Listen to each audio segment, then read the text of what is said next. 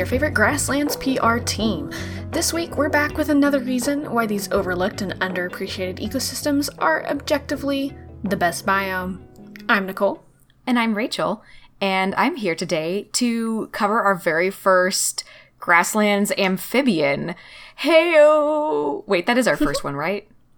Yes. Ha! I almost did bird stuff again, and then I was like, Rachel, you gotta break your habits. So we're gonna talk about the Mongolian toad and some Mongolian grasslands because I was so inspired by you talking about its neighbor, the saiga, last time. Yes. Amazing. I'm so excited. But first, we have some quick news.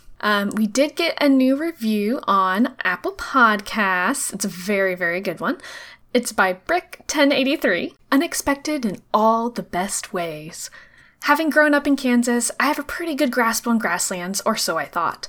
From parrots to river islands to prehistoric camels, grasslands are far more expansive than I ever imagined. Nicole and Rachel expertly educate and entertain in an effort to bring the best biome the credit it deserves. It's such a good one. Oh my god, that's so good. Amazing review. Thank you so much, Brick. And just as a reminder, friends, that we are still going to be on an every other week release for the podcast, and hope to be back to normal very, very soon. But just hang with us just for a little bit.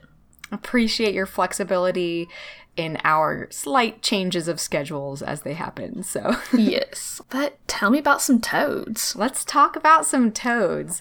Now, I just want everybody to know that Nicole has already heard at least some of my toad spiels from doing programs for some students.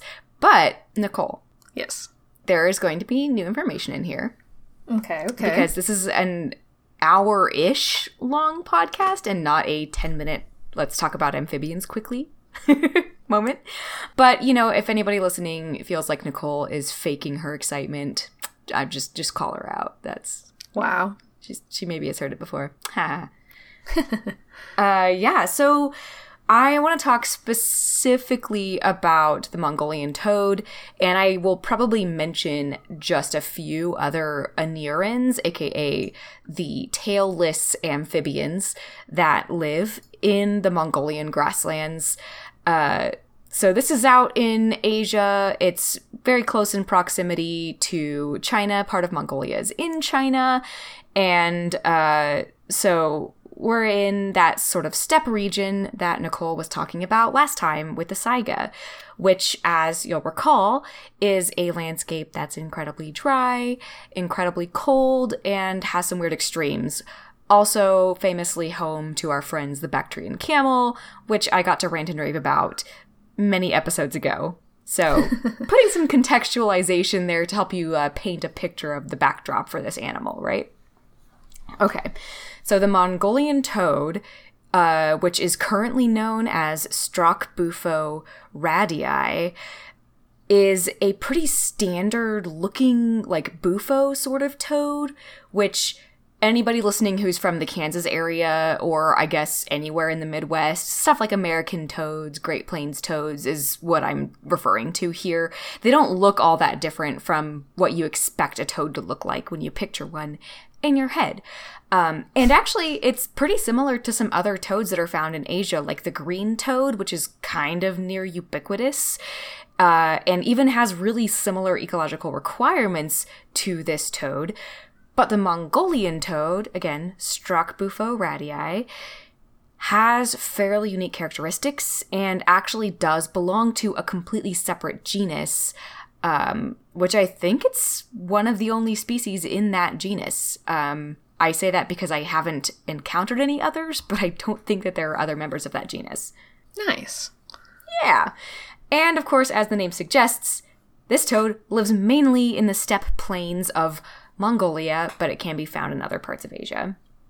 So, I'm gonna quickly mention just a few of the other anurans, the tailless amphibians that live in the same sort of habitat, and some of these may sound a little familiar. So we have the far eastern tree frog, which is Dryophytes japonicus. which can be found in places like Korea too, so it's fairly widespread.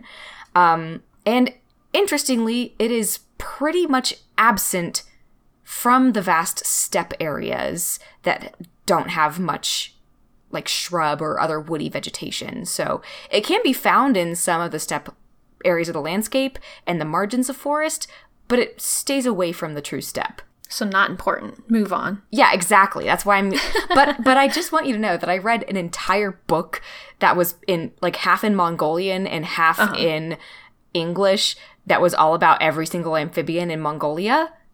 Oh.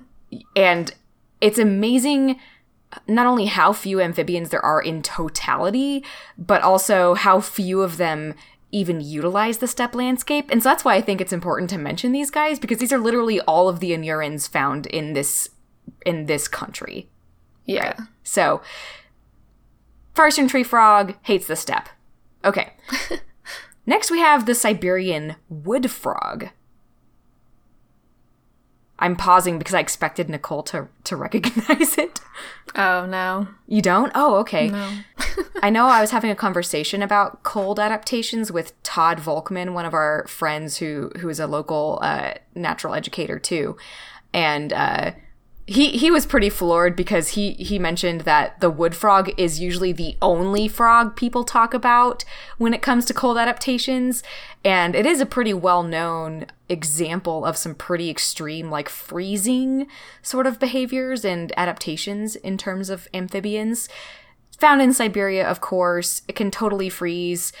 But this frog, Rana amurensis, its range sees the dry steppes, the driest portion of the steppes, as a barrier for its range. And like the other frog, prefers forest and forest steppe. So it too cannot conquer the steppe, the true, like, driest part of the steppe. Okay.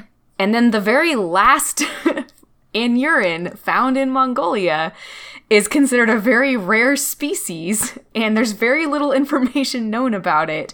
It's called the eastern frog, Rana chensinensis, and it's actually somewhat found in rivers and lakes in the steppe that are surrounded by even semi-desert or straight-up desert conditions. But there's like very little information known about this species as it occurs in Mongolia, and I really couldn't find anything. It says in the book that overwintering information is just completely unknown for this frog in Mongolia.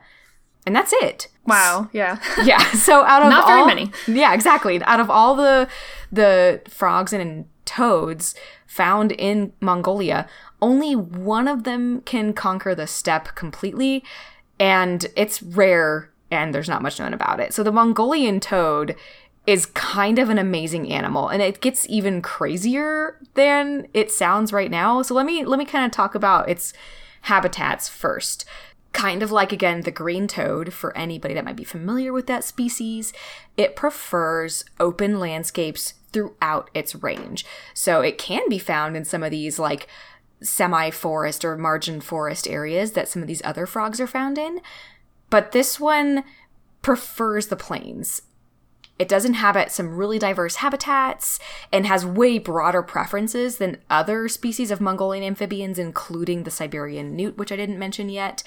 It can be found on the banks of rivers, streams, lakes, wet marshes, floodplains, swamps, springs, which doesn't surprise anybody because, of course, amphibians are at least somewhat tied to water, but it really prefers the open landscapes of the plains, and also occurs in arid regions.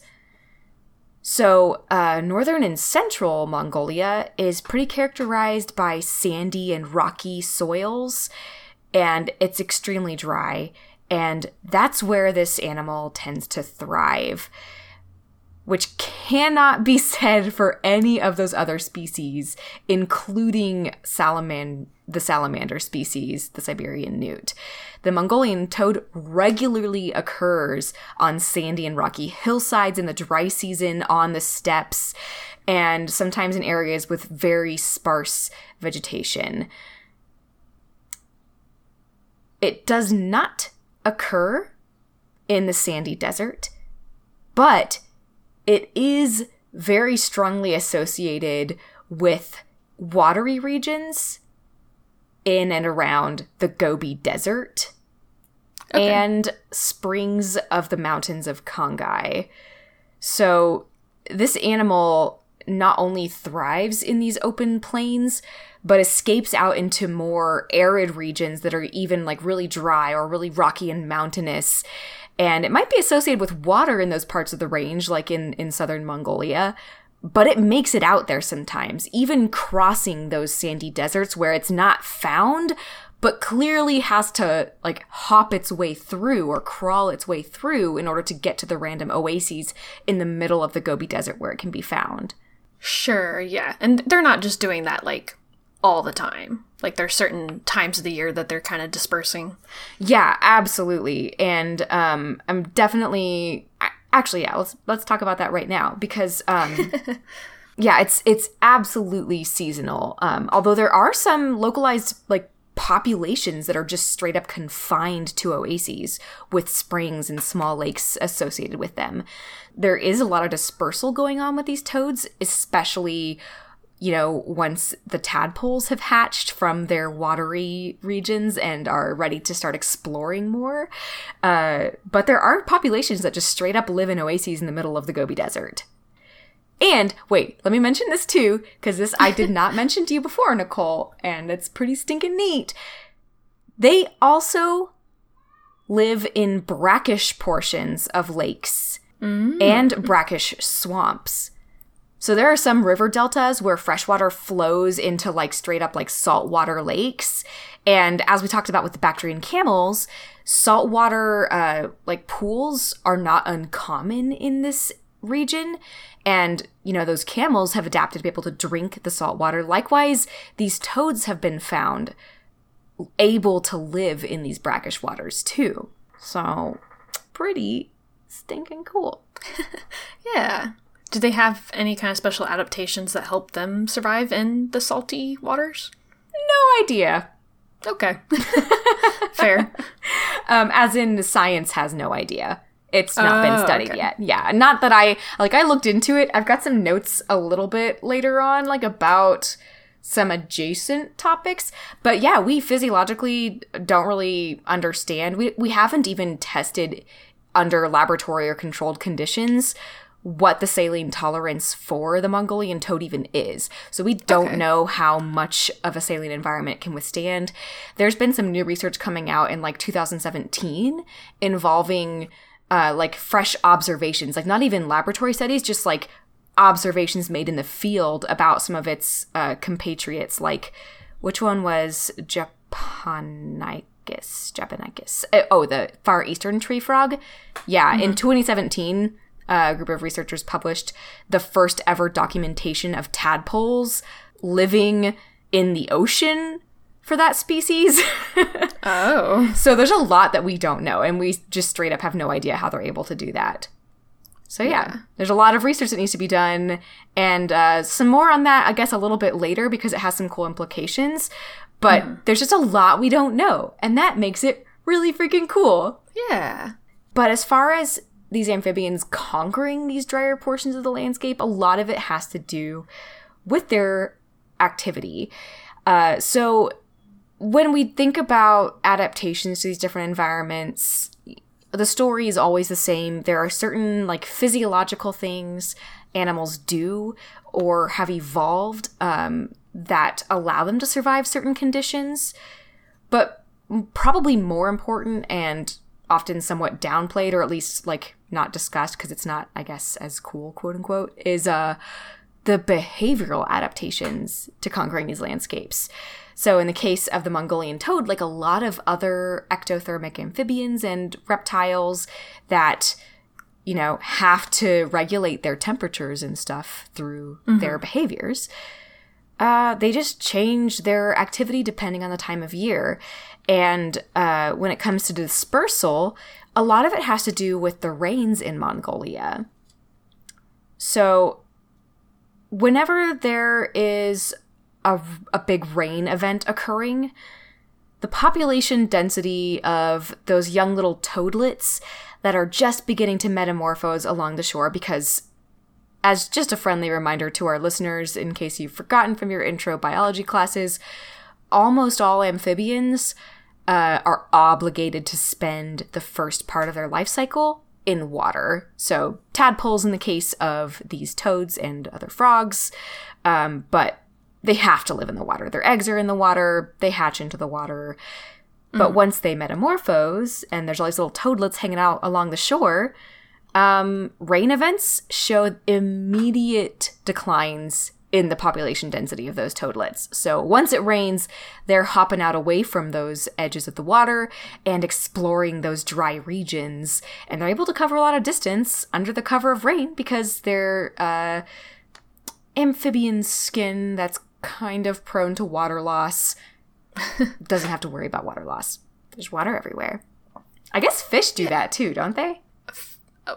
Fish, like fish. Lungfish. No, I mean like fish. Fish aren't just crawling across the land to go to a different water source. No. They totally are. I had a conversation one time with Jessica Mounts about this, I think. Uh-huh. I think Lindsay was there. But I'm fairly confident that she blew all of our minds by informing us that during rain events, a lot of fish, like even carp and stuff like that, will just straight up swim through the grasses and just like, and that's how they end up in like every body of water. You know, like the myth is, okay, sorry, this got on a weird tangent, but you know, the myth is that, you know, they are getting dropped in by ducks or something. Yeah. Like the eggs are getting dropped in by ducks. And honestly, I can't speak to that. All I know is that it definitely is happening less frequently than fish just straight up swimming across the grasses when it rains. Yeah. Okay, I can see like a flood event doing that for sure, but... Oh, totally. But rains. Okay. Yeah. So, basically, Mongolian toads are just like super... fish. That didn't make any sense. I'm gonna move on. So not only do we observe the population declining along those like shore sorts of habitats, but after the rains conclude, they have been documented appearing in very large numbers in dry areas. So we know, like, without a doubt that they are dispersing into neighboring habitats and kind of colonizing those super dry areas by taking advantage of those rains. And eventually, of course, they'll have to make their way back to those pools when they're ready to breed, but that's not until next year. So they just go out and conquer the landscape, including those northern Gobi Lake basins where toads of different ages disperse after rains from wet sites to the steppes where they are active. Also, in very sunny weather, which is very interesting. That's a weird side note, but for some reason, very young toads appear to be way more active in like the hottest part of the day than older toads are. So I don't know, those young toads, it seems, are just extra ready to conquer dry environments and survive in those more brutal conditions. And no idea why, but their behavior is noticeably different from fully adult toads. Mm-hmm. Yeah. Interesting. Yeah.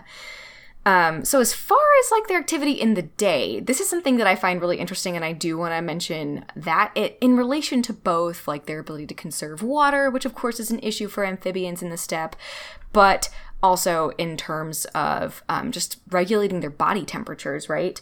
So like other green toads and similar species, they are fairly diurnal, so they stay active during the days.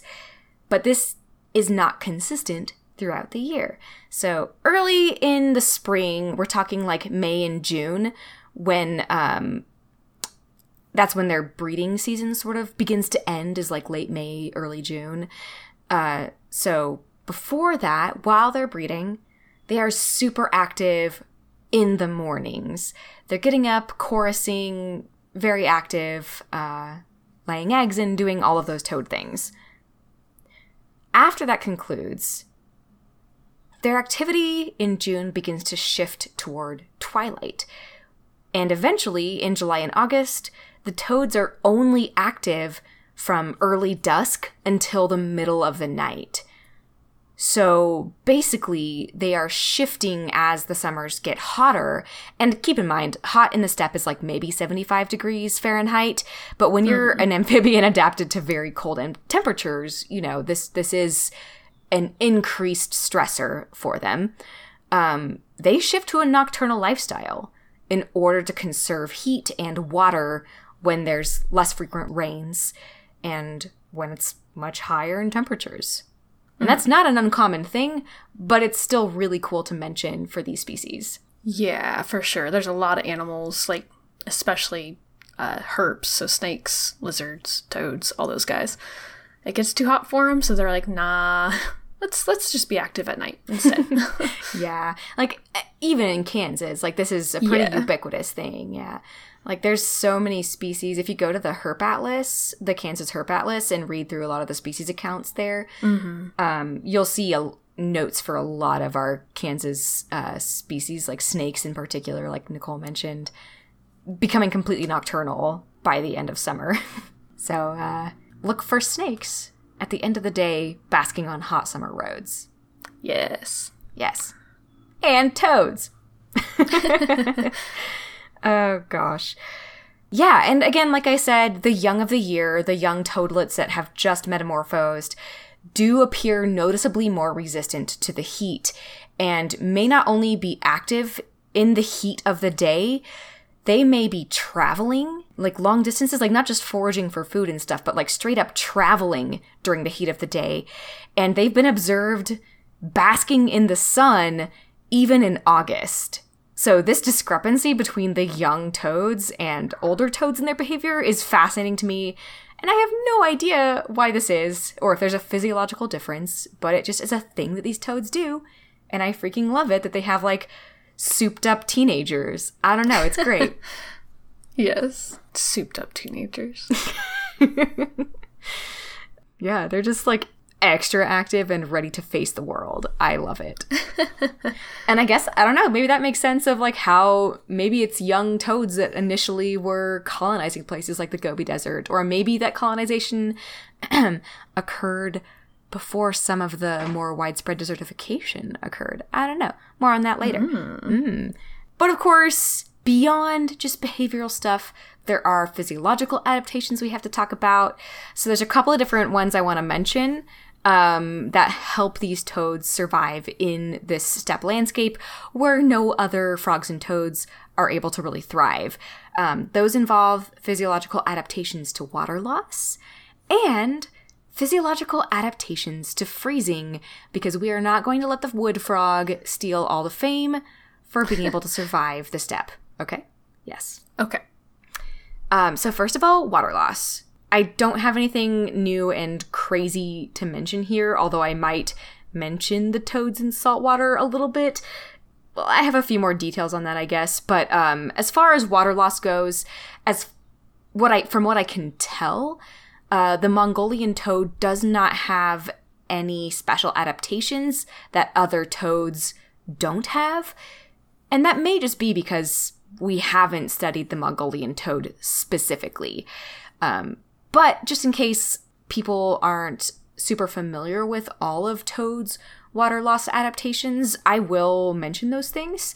Yeah, and they are pretty amazing. Yeah, like I know a lot of us already are aware of the fact that toads can conquer land better than frogs can. But like, why? I didn't even fully understand until I started to research this toad. So yeah, happy to share. So first of all, we have to talk about the skin. So visually, toads tend to be more, what's a word for this? Granular? Warty. Thank you. Granular. Oh my gosh. Well, I have some like research paper notes. They don't call them warty, but they really should. They should. Yeah. I support more layman's language in scientific papers. Their adaptations come in a couple of parts. First of all, the vascularization, which, okay, fancy word for the different blood vessels and capillaries that are present in the skin that allow amphibians to exchange gases and fluids and other things through their skin. That's what I mean by vascularization. It's different across a toad's body than it is in your standard amphibian. A good time to mention that these guys really don't even drink water at all. Amphibians in general just get into the water and their skin absorbs the water. So they do not have to drink ever. Now, toads drink in a slightly different way from other amphibians, by which I mean they tend to really only absorb and therefore lose water in a significant way through what we call a drink patch on their butt. So they will literally sit on damp ground, and when their like hind limbs and their stomach region makes contact... That's not a butt. Okay, well, their butthole region. Their underside. Their underside. Okay, picture a toad. Is it sitting on the ground? Yes. Yeah, it's got its little butt on the ground. And the little toad squat. Okay. Where its butt and its back legs is making contact with the ground, that is a drink patch. And these guys can maximize the contact of their full drink patch with the ground by like getting down on the ground and like exposing even more of their belly to the water. And here's what's really cool. Actually coming into contact with water kind of activates the drink patch and makes it even more permeable to water.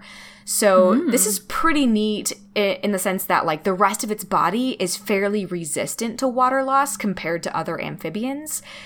But even the drink patch is fairly resistant to water loss, in a sense, until it comes into contact with the water. And then it's flooded with hormones, things like thyroxine and stuff like that, oxytocin, different hormones that actually cause the skin to become more porous to water. And that drink patch is sort of activated and becomes extra thirsty, and it'll soak up a lot of water. So when you think about those toads hopping through, I don't know, the Gobi Desert, when it's raining to colonize new land, they're literally drinking while they're hopping in the water. Pretty neat. Yeah. Go ahead. It would suck to have your little drink pouch just like touching sand, though. I guess. Sounds uncomfortable. It does sound uncomfortable. But again, they can change their posture to really maximize how much of that drink patch is in contact with the ground. So that helps. And it's probably better to have your drink patch like facing the radiating heat of the ground than facing the sun above you. Yeah. And again, like a lot of toads, I don't think I even mentioned this, but a lot of toads will kind of retreat underground or like find shady spots to take refuge in when they're becoming more nocturnal and stuff. So, they'll change the location they're hanging out in the day to minimize how exposed they are to the heat and to evaporation and stuff. Sure. So that helps too. So that's pretty neat. And that's not, I don't know if it's true of all toads, but it's certainly true of a lot of those bufo toads, the Bufolites, which I think is the green toad, and the struck bufo toad. So pretty neat. A lot of the substances that are produced in a toad's body, including hormones and even toxins produced by their parotid glands, those like big toad poison glands, and other skin secretions in a toad can affect the permeability of their skin. So they have some degree of physiological control in response to their environment and in response to stress conditions in their body. So I mentioned oxytocin and thyroxine, prolactin, vasotocin, and even the glycosaminoglycans that are produced in the parotid glands. There's a lot of stuff, okay? That's the point. There's a lot of stuff that's just produced in their skin, including regular hormones that make their skin more or less permeable to water loss. And that is just straight up crazy. I had no idea, and it's wild to me to think that the love hormone can make their skin more or less thirsty. Yeah. Like, what? I don't know, but it's crazy and I love it. I don't understand how it all works, but it happens. And so there's a lot of physiological control there. And a lot of those hormones are being produced under certain conditions. So it's like, if a toad is stressed out, it'll produce different toxins or glands or whatever hormones, and it might be less likely to turn into a frog mummy. So there you go. Well, that's good. That's good. Yep. Yeah, so that's the hydric balance of those toads. I think that's pretty much all I had to say about them. Balance. You are being so, sciencey with this one. Dude, I'm so sorry. I read so many papers. Do you know how hard it is to find papers on the Mongolian toad that are written in English? Do you know how many, big exposés, that are here's a paper on everything we currently know about amphibian skin that I had to read? I read so many of them. It melted my brain a little bit, and then it recrystallized into nothing but scientific terms. I'm very sorry. Okay. Anyway, enough on that. I talked enough about that. Let's talk about freezing with this animal because, like I mentioned, we can't let things like the Siberian newt, which does live in the same habitats as this guy in some regions, or the wood frog, still the thunder. No, Mongolian toads are pretty neat too. It turns out, who knew?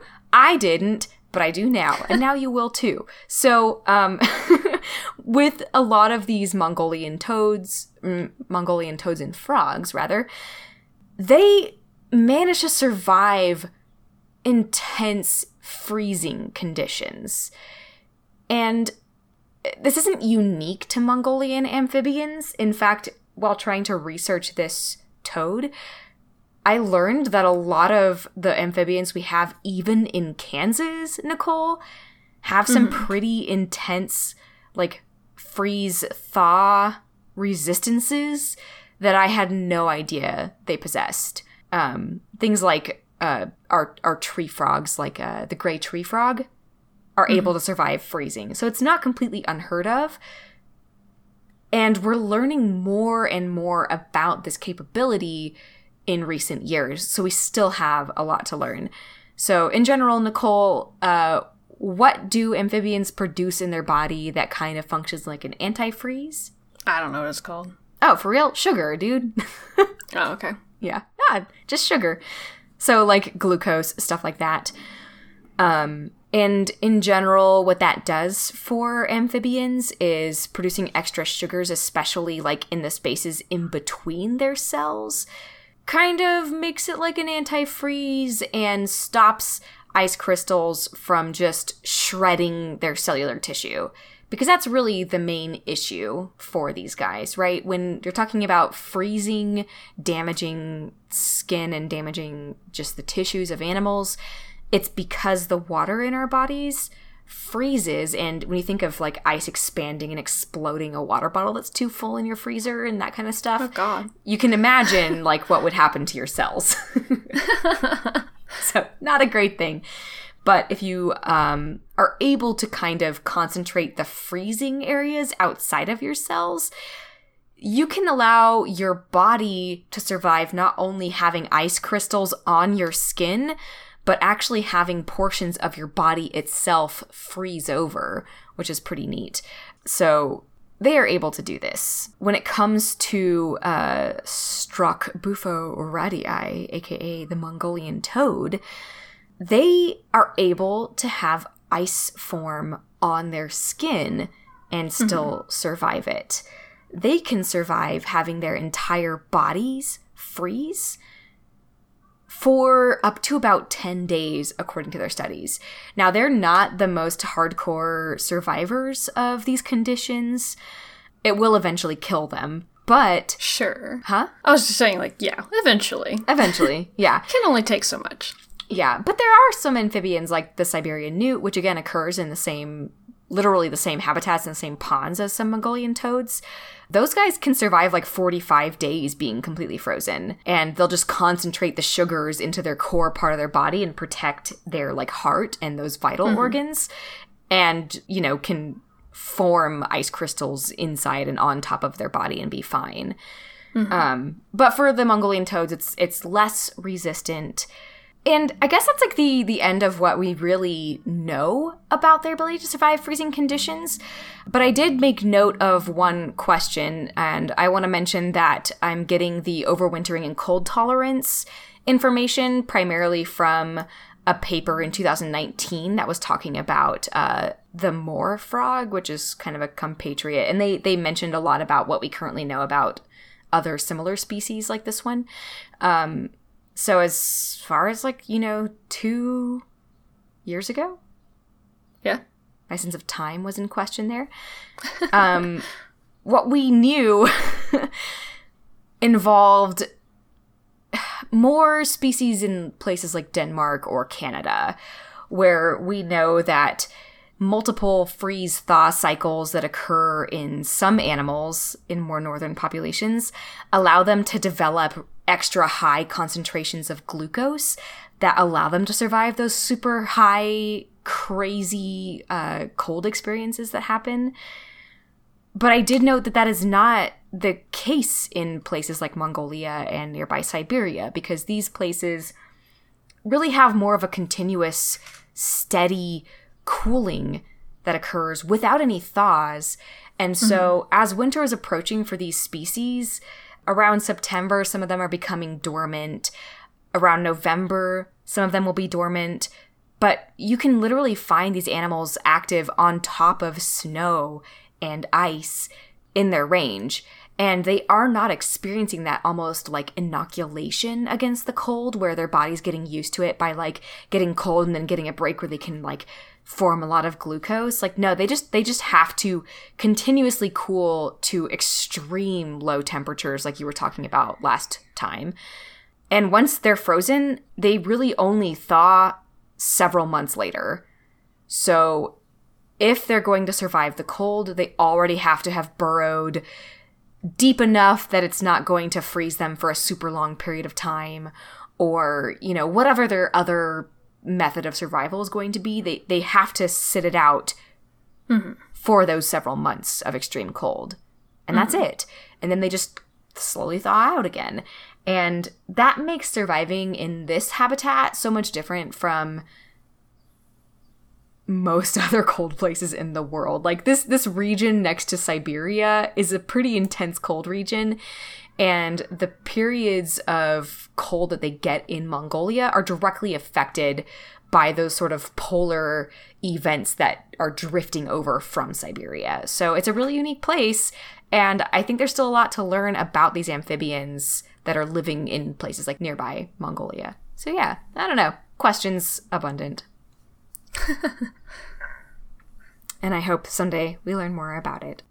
So they do kind of go through more of like a traditional hibernation versus like we always think of like bears being like the ideal hibernating animal, but they don't even actually hibernate because they're active. Yeah, and I guess in these toads you would consider it more of a brumation.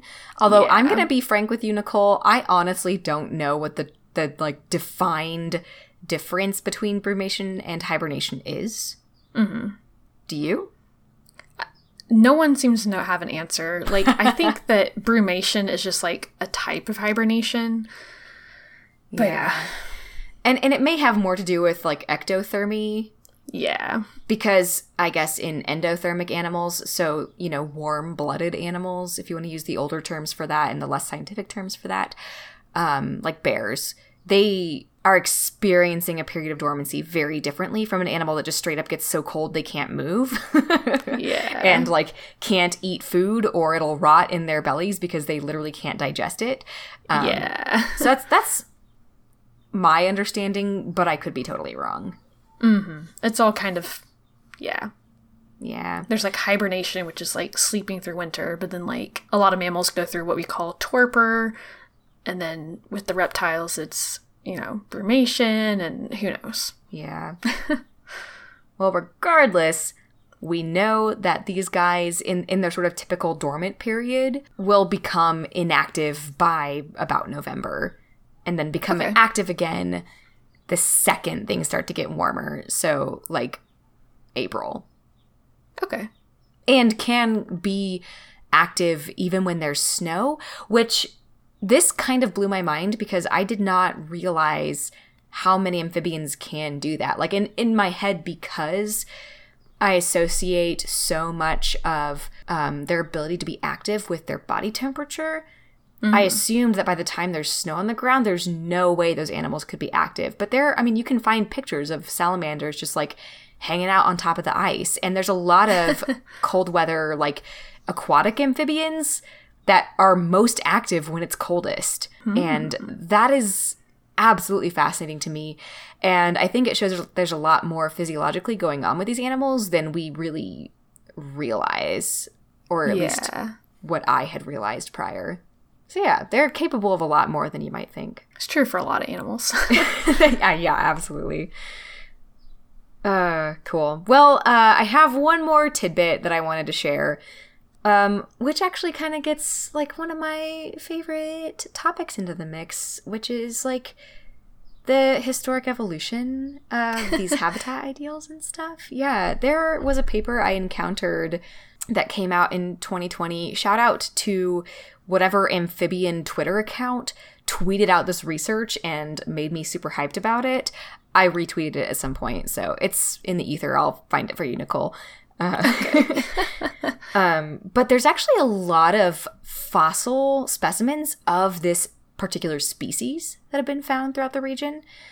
And so researchers in 2020 published a reconstruction of what the ideal habitat looks like for this toad and how that changed over time, like in the Pleistocene, to give rise to their current distribution.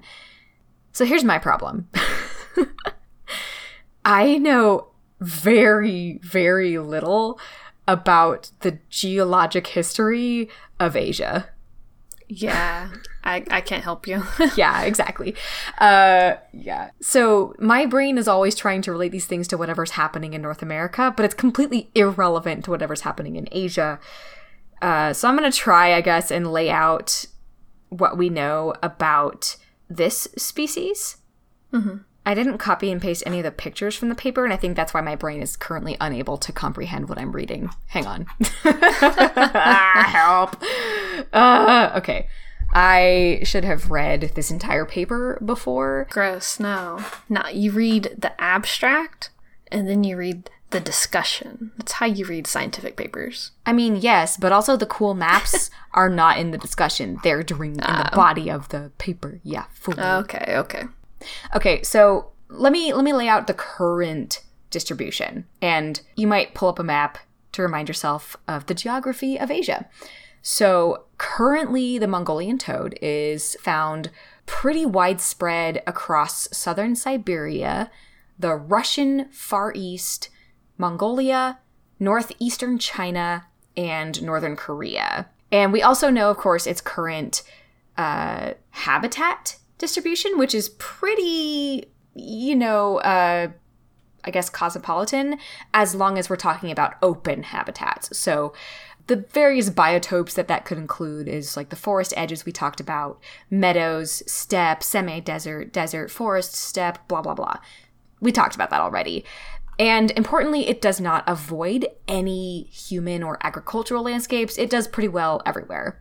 And of course, there's those desert oases, isolated populations. So what's interesting is that the fossil distribution of the species is very different from the modern distribution. And the question that researchers had was, did this change in distribution occur because of a change in the habitats during the late Pleistocene and the Holocene period where these fossils were found?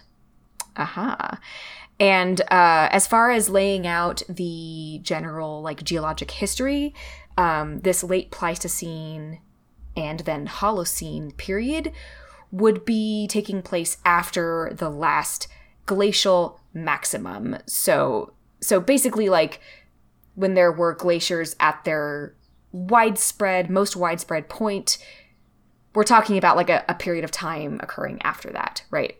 Okay. Yeah, cool. So let's figure out what they found. And this is some really cool environmental modeling and reconstruction work they did. I find this aspect of science absolutely fascinating. Also, I just love that researchers can even look at a bunch of toad fossils and be like, aha, yes, Strockbufo radii, because I can look at a fossil of a toad and be like, well, it's a toad or a frog. So that's kind of amazing to me that we can even do that. I will put on our webpage, of course, you'll find the link to this study in our show notes on this app you're listening in right now, but we'll post some of these images from the research on our website too. What they did was they predicted what the suitable regions for Strockbufo radii would be based on what we know about their habitat preferences, right? So they looked at the mid-Pleistocene climate conditions and they said, okay, we're going to use an algorithm that we've created to map out the ideal habitat based on what we know about their current habitat requirements and matching it with historic geologic data describing what these habitats were like in these regions. Okay? Pretty freaking weird.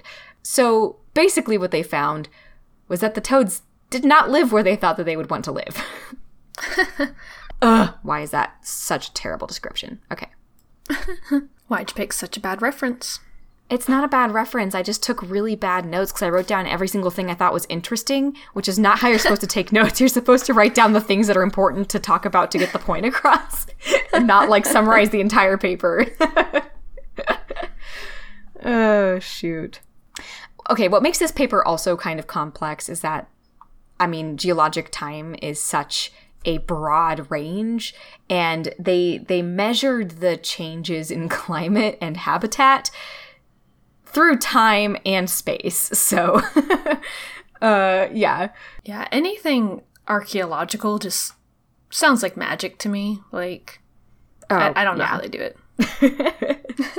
Yeah, basically. So, basically, where the toads were actually found living, much more in the Europe area than the Asian regions of that continent, turns out that the habitat or parent ecological conditions that these actual fossils of this toad were living in were very different from the current extant species. And from what we can tell, it seems like during the Pliocene, the species began to be found much more in Ukraine and European Russia based on paleontological data. And it seems like climate change actually caused them to become extinct in those regions where they had been previously found. And it kind of indicates there may have been some pretty intense divergences in the ecological niche of more European Mongolian toads and the more Asian Mongolian toads as climate changed. And it's likely that the adaptations of the species to cold temperatures and more desert habitats is what not only allowed the population that currently survives to still be alive today, but also promoted the population to expand into those new regions and colonize new regions. So, I don't know. It seems basically what I'm trying to say. This is not... Climate changed and they found new niches. Yeah. And survived and thrived. Yes. And so I think basically what I'm trying to get at is that it seems like the current Mongolian toads, in their ability to like adapt and thrive to their current region, is a much more recent change that happened. And in fact, the only reason that we even have this species alive today is because the Mongolian toad adapted to the very specific conditions that occur today on the steppe. Because if you look at the current climatic conditions they love right now, and map it out in prehistoric time, like in the past, they did not live in these conditions in the past. They lived in very different conditions, and the ones that lived in those different conditions died out.